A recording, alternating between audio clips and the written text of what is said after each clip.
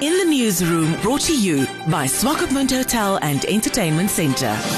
Prime Minister Saara Kuugongelwa-Amadhila, during a visit to the southern regions of Namibia, has told traditional leaders that the negotiations for reparations are not complete and urges them to step up and get involved in the process. The government has in the past been criticised for going ahead on their own without the involvement of the affected communities. Brian Black, National Chairperson of the Independent Patriots for Change, said to In the Newsroom that the German government do not value black lives as much as they value white lives. We from the IPC position, if we consider recently the German government offer about 28 million euros for the 11 Israelis that were killed during the Munich Olympic Games.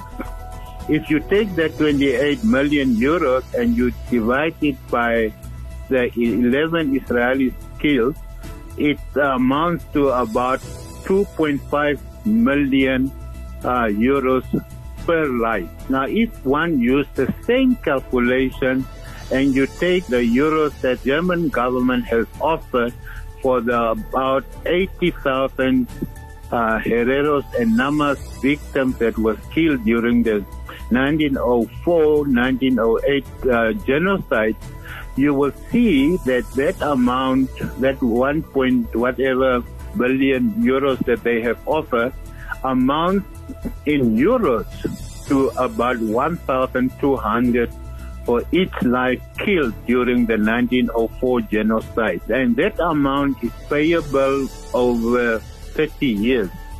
So to us, there is a clear demonstration by the German government that in fact they value the life of a white killed much, much higher. Or let's put it the other way around, the black life killed value, according to the Germans' own calculation, is just a fraction, and I want to repeat it, it's just a fraction of the value of a white life killed. That's what Germany unfortunately have demonstrated with their offer. And the Namibian government today cannot shamefully come back to the descendants and tell them that the deal is not concluded.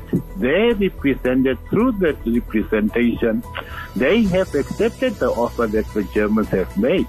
They have tabled it at Parliament, and the only reason why they are now going to the descendants with a different story is because at Parliament they were forced to go back to the negotiation table. That is the truth. So the Namibian government mustn't go back to the descendants because they now want votes and go and tell them. Because what telling me the Prime Minister said is true, then that is a blatant lie. In the Newsroom, brought to you by Swapo Hotel and Entertainment Centre.